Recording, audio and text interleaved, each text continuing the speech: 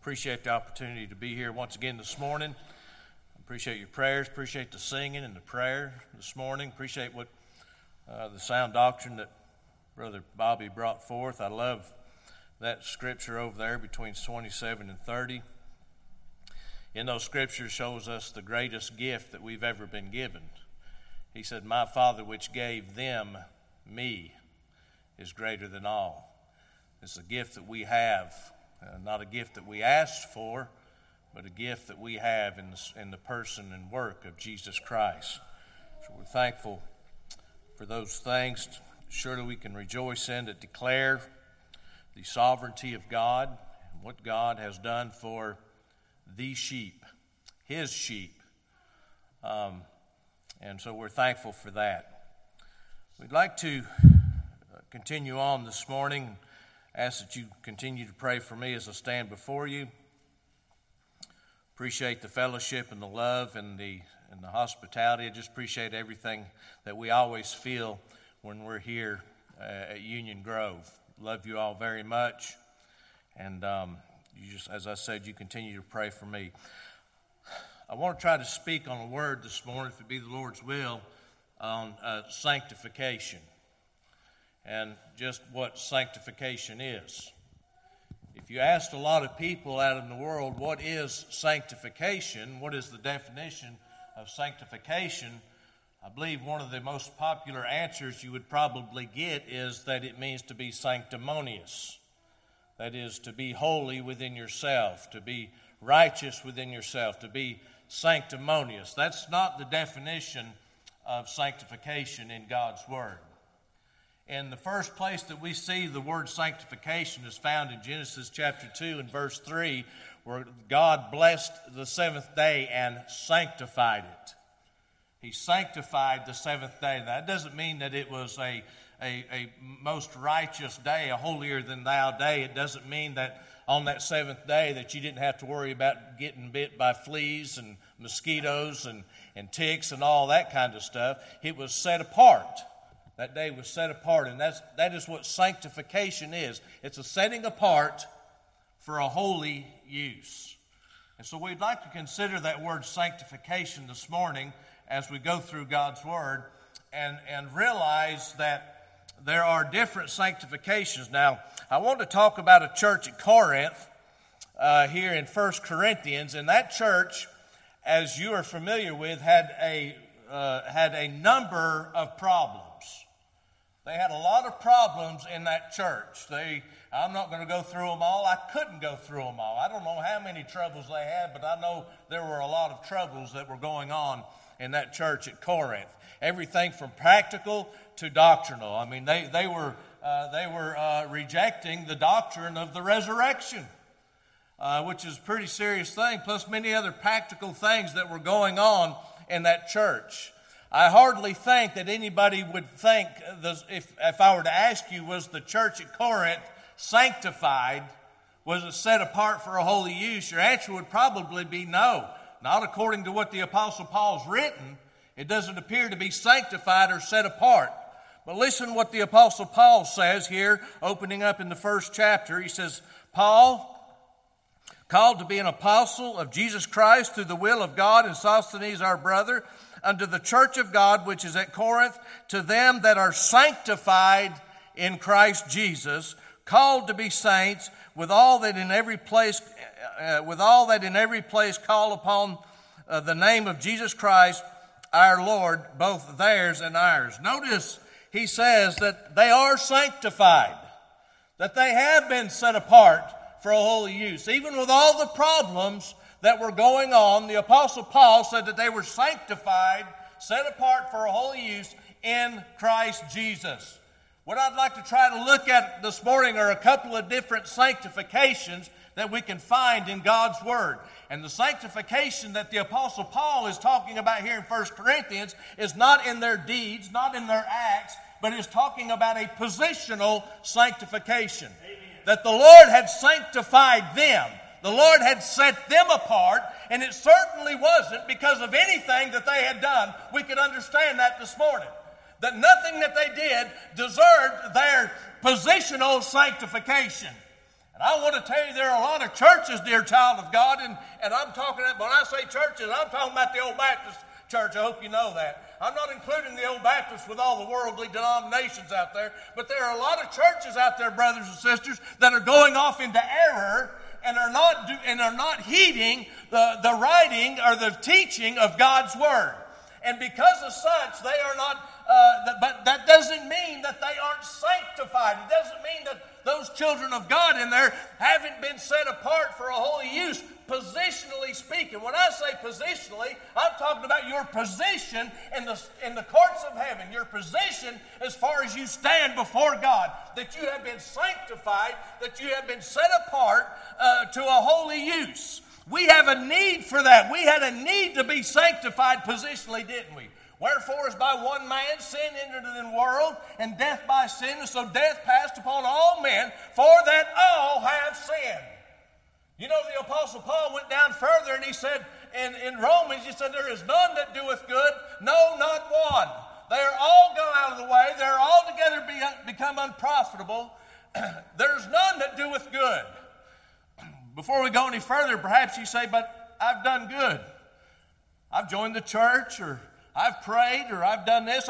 That's not who's under consideration here. The ones under consideration are not the born children of God. It's those, dear child of God, in the 3rd chapter of Romans are under consideration, are those that are dead in trespasses and in sins, where we all were at one time. That 3rd chapter of Romans and that 15 descriptions that the Apostle Paul brings out there about dead men is not a diagnosis of a sick man. It's the autopsy of a dead man. It's showing forth who dead man is. And there was none good. If you've done anything good in your life, it's because the Lord has already planted His seed into your heart. And that seed remaineth, John says in 1 John 3 and 9. For we cannot commit sin, for His seed remaineth in us. And we cannot sin because we are born of God. That doesn't mean you can't sin. The same writer said in the 1st chapter, if we confess our sins, He's faithful and just to forgive us our sins and to cleanse us from all unrighteousness. Sounds complicated, doesn't it? Not really. Not really. There's a nature within us, dear child of God, that cannot sin. There's a nature within us that has sanctified us in this life, that has sanctified, that has set us apart in the eyes of God and what He has done for us. We see that the fool over in Psalms 14:1, the fool hath said in his heart, there is no God. The fool hath said, you know, man's problem is not a head problem. Man's problem is a heart problem. It's the heart that's corrupt before you're born again by the child of God. Now, I'm not saying when you're born again by the child of God you can't sin. We can sin. We practice sin. We practice that almost on a daily basis. But there's a nature within us that God gives us that doesn't desire those things anymore. And there's a warring the Apostle Paul talked about in Galatians. So we see here that there was a need. When did this sanctification, when did this setting apart take place? Brother Bobby this morning's already quoted it over in Jude, verse 1. Jude, the servant of Jesus Christ, and brother to James, to them that are sanctified by God the Father. When were you sanctified? Before the foundation of the world. You were set apart. Before the foundation of the world, Brother Bobby, you were already a sheep. Goats are never sheep, and sheep are never goats. I don't believe in natural evolution, and I don't believe in spiritual evolution. I don't believe animals spiritually evolve from a goat to a sheep or the other way around, and I don't believe goats and sheep evolve into one another naturally speaking. I believe if you're a sheep, blessed be to God, you've always been a sheep. From before the foundation of the world, He set you apart, and there is a difference. He said the dog should not wag his tongue against that they may know that God doth put a difference in the 12th chapter of Exodus, that you may know that God, or in the 11th chapter, that you may know that God doth put a difference between the Egyptians and the Israelites. I want to tell you what, dear brothers, there's always been a difference between you and the non-elect. Perhaps not in practice. You know, there's children of God out there that can just mimic who they were in the Adam nature. But I want to tell you, in the eyes of God, there's always been a difference, and there'll always be a difference because He has loved you with an everlasting love. He sanctified you from before the foundation of the world. He set you apart for a holy use. And praise be to God, we can rejoice in that this morning, that we have those things. He says over in 1 Peter chapter 1 and verse 2, Peter, the apostle of Jesus Christ, to the strangers scattered throughout Cappadocia, Asia, Bithynia, elect according to the foreknowledge of God through sanctification of the Spirit, unto the obedience and sprinkling of the blood of Jesus Christ. Now, that isn't our obedience, by the way. That's Christ's obedience. That's His obedience. That's right. That's His blood. But I want to tell you what does apply to us. It applies to us that we were sanctified. The elect have been sanctified and plunged into Christ before the foundation of the world and on the cross at Calvary. And we can rejoice in that this morning, dear child of God, that there has always been a difference between us and the non-elect. The Apostle Paul said in the 4th chapter of Galatians, and because you are sons, am I a son of God when He borns me again by the Spirit of God? No! You've been a son of God from before the foundation of the world. But I want to tell you what, in the new birth, it is vitally applied to you. And because you are sons, He hath sent forth the Spirit of His Son into your heart, crying, Abba, Father. That's when you're born again, when the Spirit of God is placed in your heart and you cry out, Abba, Father. What's Abba mean? It's a term of endearment. It's like a child crying out to their father, Dada. You see, it's then when we're born again by the Spirit of God that we know that we have a Father intuitively speaking in our hearts. And we cry out to Him, but it's because you were already sons and because you are sons. And we can rejoice, Heavenly Father, in our Heavenly Father, that He has loved us from before the foundation of the world. What is the price and the means of that sanctification, of that positional sanctification? He said in the 10th chapter of Hebrews, in about the 9th verse, Lo, I come to do Thy will, O God. He taketh away the first, that law, that He may establish the second, by the which will we are sanctified through the offering of the body of Jesus Christ once for all. It was one sacrifice, and it was for all. It was for all who? All those that He sanctified. You see, we were sanctified before the foundation of the world, but it was applied on the cross at Calvary. When Jesus Christ died on the cross, the work, as Brother Ronnie said last night, the work was finished. And what work is that? The work of redemption, the work of reconciliation. The atonement was complete on Calvary's cross. And He could say it is finished. He could bow His head and say it is finished. But we have been sanctified. We have been set apart before the foundation of the world. The blood of Jesus Christ declares that sanctification brought forward in the death of His Son, in the death of Jesus Christ. It's applied on the cross. He said over in Hebrews 13 and 12,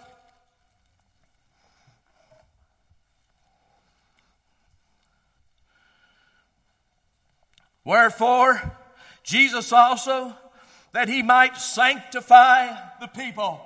You said, brother, I thought you said we were sanctified in God from before the foundation of the world. Yes and amen.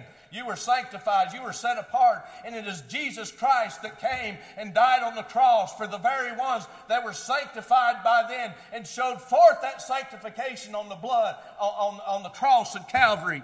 He goes on to say, wherefore Jesus also, that He might sanctify the people with His own blood, suffered without the gate. Suffered without the gate. That's the means of sanctification. That's the price of sanctification. He sanctified us on the cross at Calvary. It's through what Jesus Christ has done. The work is complete and we have been sanctified. Now, that sanctification is applied to us in regeneration. It sets us apart for a holy use. It sets us apart. You know, the apostle said over in Ephesians chapter 2.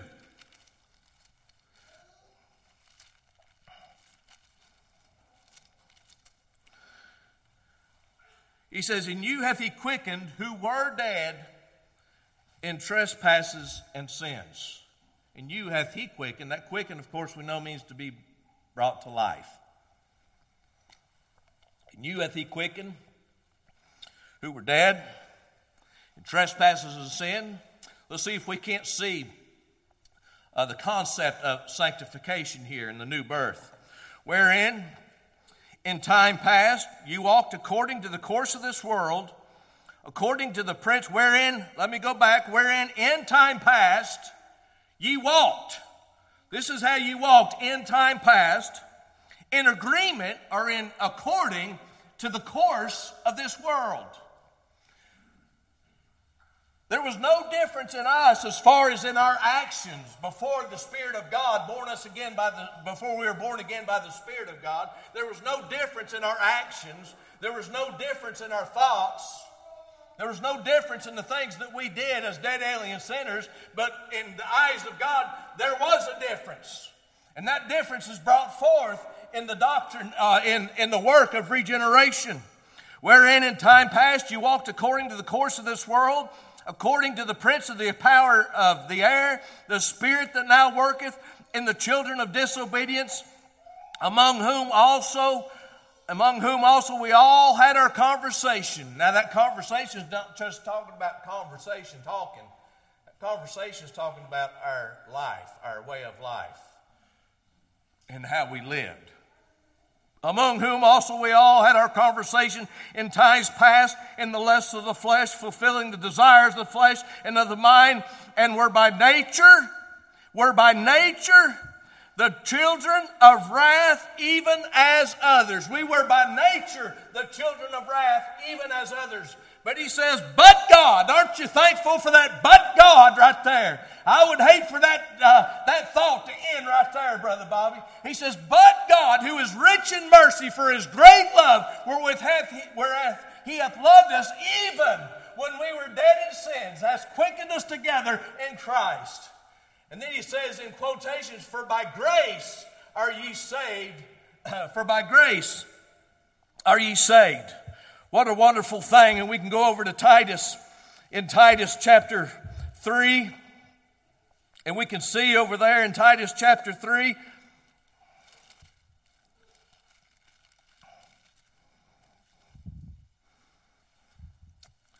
Well, let me find it. It was in my Bible this morning. I hope nobody ripped that out. In Titus chapter 3, in verse 3, it says, for we ourselves were sometimes foolish, disobedient, deceived, serving divers lusts and pleasures, living in malice and envy, hateful and hating one another. Now that's not a very good description of man, is it? But listen to what he says after that. But after that, the kindness and love of God, our Savior, toward man appeared. After that, there's been a change done. You have been set apart. It has been applied to you in the work of regeneration. Not by works of righteousness, which we have done, but according to his mercy he saved us by the washing of regeneration and renewing of the Holy Ghost, which he hath shed upon us abundantly. So we can rejoice, dear child of God, that we see here that in that positional sanctification, that we were sanctified from before the foundation of the world. The means of that and the price of that sanctification was Jesus Christ on the cross at Calvary, and it is vitally applied to us in the new birth. We have been set apart, and thanks be to God, nothing can change that. Now I want to tell you what they were in fault of. I want to tell you what the church at Corinth was in fault of. They weren't in fault of positional sanctification. No, because that's the work of God. But I want to tell you what they were in fault of is practical sanctification. Being practically sanctified in this life. I already said it and I'll say it again. It doesn't matter how the child of God lives in this life. This is not a license to go and live any way you want to. It doesn't matter how you live in this life, how disobedient you are to your Heavenly Father. As far as your positional sanctification, it stands. It stands the test. You will always be positionally sanctified. But I want to tell you, there is a humongous difference in how we ought to practically sanctify ourselves in this world. You know, that's the problem with a lot of these mega churches. They don't want to sanctify themselves from the world. What they want to do is they want to bring the world in. You know, I used to, back home in the mountains of North Carolina, I used to do a lot of canoeing. In fact, I've canoed, I think, about every river up there, which is a lot. And you'd canoe those rivers, and you know, some of those would have some pretty good rapids and things like that. It was a lot of fun until you got water in the canoe. Until the canoe submerged, and you know, it was just like a log rolling in. You'd have to try to swim it to shore to get all the water out. You know, it's good to have the canoe on the water, but it's no good when you got water in the canoe. I want to tell you what, I'm thankful that God has got His church in the world, but dear child of God, the church ought to be sanctified from the things of this world. We don't need the things of this world in the church. And when we bring the things of the world into this church, into the Lord's church, I want to tell you what, it can cease to be the church of Christ. Doesn't mean He won't have a church somewhere. He'll move it. He's not owing to us, Brother Ronnie. That's right. He can move the church. It's His church. We can destroy we can destroy factions. We can't destroy the church. Apostle Paul already proved you can't do that. He tried. But listen here, we've got to admonish one another in practical sanctification, being set apart in our lives to a holy use. Our Lord and Savior Jesus Christ said in John 17:17, when praying to His Heavenly Father, He said, "Sanctify them by Thy word. Thy word is truth." What kind of sanctification is that? We're talking about a practical sanctification. Set them apart. How? By Thy word. Thy word is truth. You want to be sanctified from the things of this world? You put your head into God's word. You read God's word and you study God's word. It'll help us in this life and give us the direction and how we're to live in this life and the things that we are to do that are pleasing to God, that sets us apart from all others. In 1 Corinthians chapter 6, we see a sanctification, a practical sanctification here. He says, "Know ye not," in the 9th verse, "Know ye not that the unrighteous shall not inherit the kingdom of God?" Now, we're not talking about God's eternal kingdom. That's right. Everyone that has been sanctified, as we've already said before the foundation of the world, will be in heaven one day by the grace of God. He goes on to say, "Be not deceived, neither fornicators, nor idolaters, nor abusers, nor effeminate, nor abusers of themselves and with mankind, nor thieves, nor covetous, nor drunkards, nor revilers, nor extortioners shall inherit the kingdom of God." You know, a lot of people use that in an eternal sense. They say, boy, if you're any one of those things, you're not going to go to heaven. I want to tell you what, if that's the case, we're going to have to rewrite a lot of God's word. Oh, wait, that's already been done, hasn't it? It's already been done. We're gonna have to really take a different look at God's word and what it says. We know, dear child of God, amen. We know that it's not by our works or our deeds or what we do or what we don't do in order to receive the gift of eternal heaven. That's of the Lord. But listen about what this kingdom is. This kingdom is talking about the kingdom church here, now, in this life. You cannot just do these things that the Apostle Paul talks about in this life and expect to enter into the kingdom of God now. You might enter in through those doors, brothers and sisters, living an ungodly way, but I want to tell you, it's up to the Lord to bring you into His kingdom. You ever been preaching? Well, I know a lot of you, I know you haven't been preaching, but that's silly.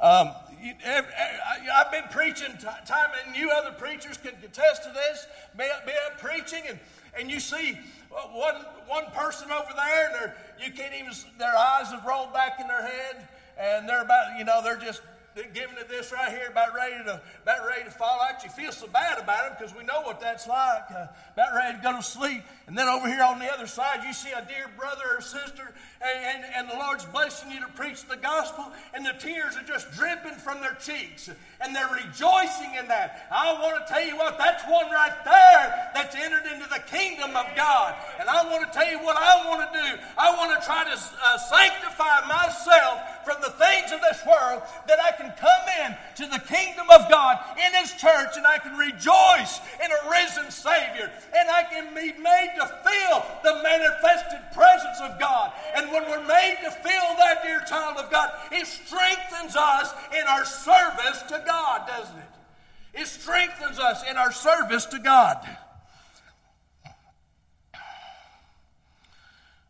Nor thieves, nor covetous, nor drunkards, nor revilers, nor extortioners shall inherit the kingdom of God. And such, this is how I know, this is not just talking about an eternal thing. He says, and such were some of you. Now, if this was an eternal situation, the Apostle Paul would have to say, and such were all of you. But he doesn't say, and such were all of you. He says, and such were some of you. Some of you were living in this ungodly way, but you need to sanctify yourself from this wicked city of Corinth and come into the church and enjoy the kingdom of God. And he goes on to say, and such were some of you, but you are washed. We're not talking about the washing of regeneration. We're talking about a cleansing in this life. If you confess your sins, He is faithful and just to forgive you your sins and to cleanse you from all unrighteousness. He goes, and such were some of you, but you are washed, but ye are what? Sanctified. Set apart practically. Set apart practically. Sanctified.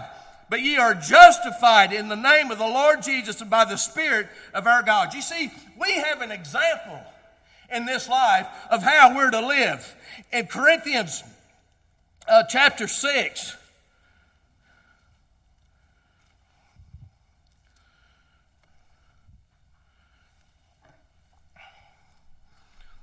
let me go to, let me get my thoughts here. Let me go to 1 Peter 2, chapter 2 and 21.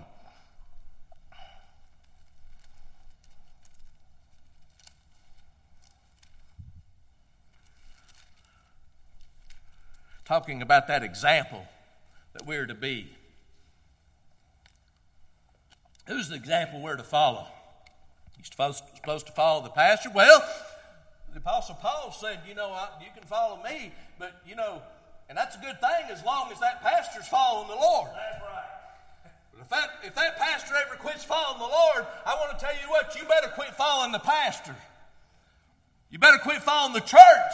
If the church begins to go off in error against the Word of God, let that be your standard. Let that be your measuring rod. Let that be your rule for your sanctification in this life, that we adhere to the Word of God and that we stay true to His will in our service to Him.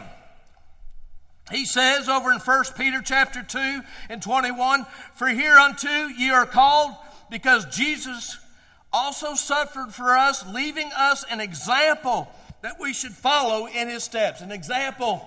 How do we sanctify ourselves practically? Jesus has been left as an example of how we're to follow in His steps. When he goes on to say, and he uses that word example, that word example in the Greek is hypogrammos. Is where we get the word grammar. He is our hypogrammos. He is our example. What's hypogrammos? You remember in maybe first or second grade when you were in English and it was time to try to learn how to write letters, and you got this notepad and you opened it up and it had the two bold lines and the dash lines in the middle. And there would be a perfect A right there, and you would have to sit there and make that perfect A all the way down through there and practice that A. And then you'd go to B and you'd practice that B. That's hypogrammos. He is our example. If you want to know how to live your life, look at him as an example. He says, who did no sin, neither was guile found in his mouth. Who, when he was reviled, well, now, brother, I tell you what, when I'm reviled, I just can't stand it. I just can't hold back. Oh, yes, you can, brothers and sisters. When he was reviled, he reviled not. You know what the example is for us? We're not to revile back. That's right. He goes, he reviled not again, but he suffered. When he suffered, he threatened not, but committed himself to him that judges righteously.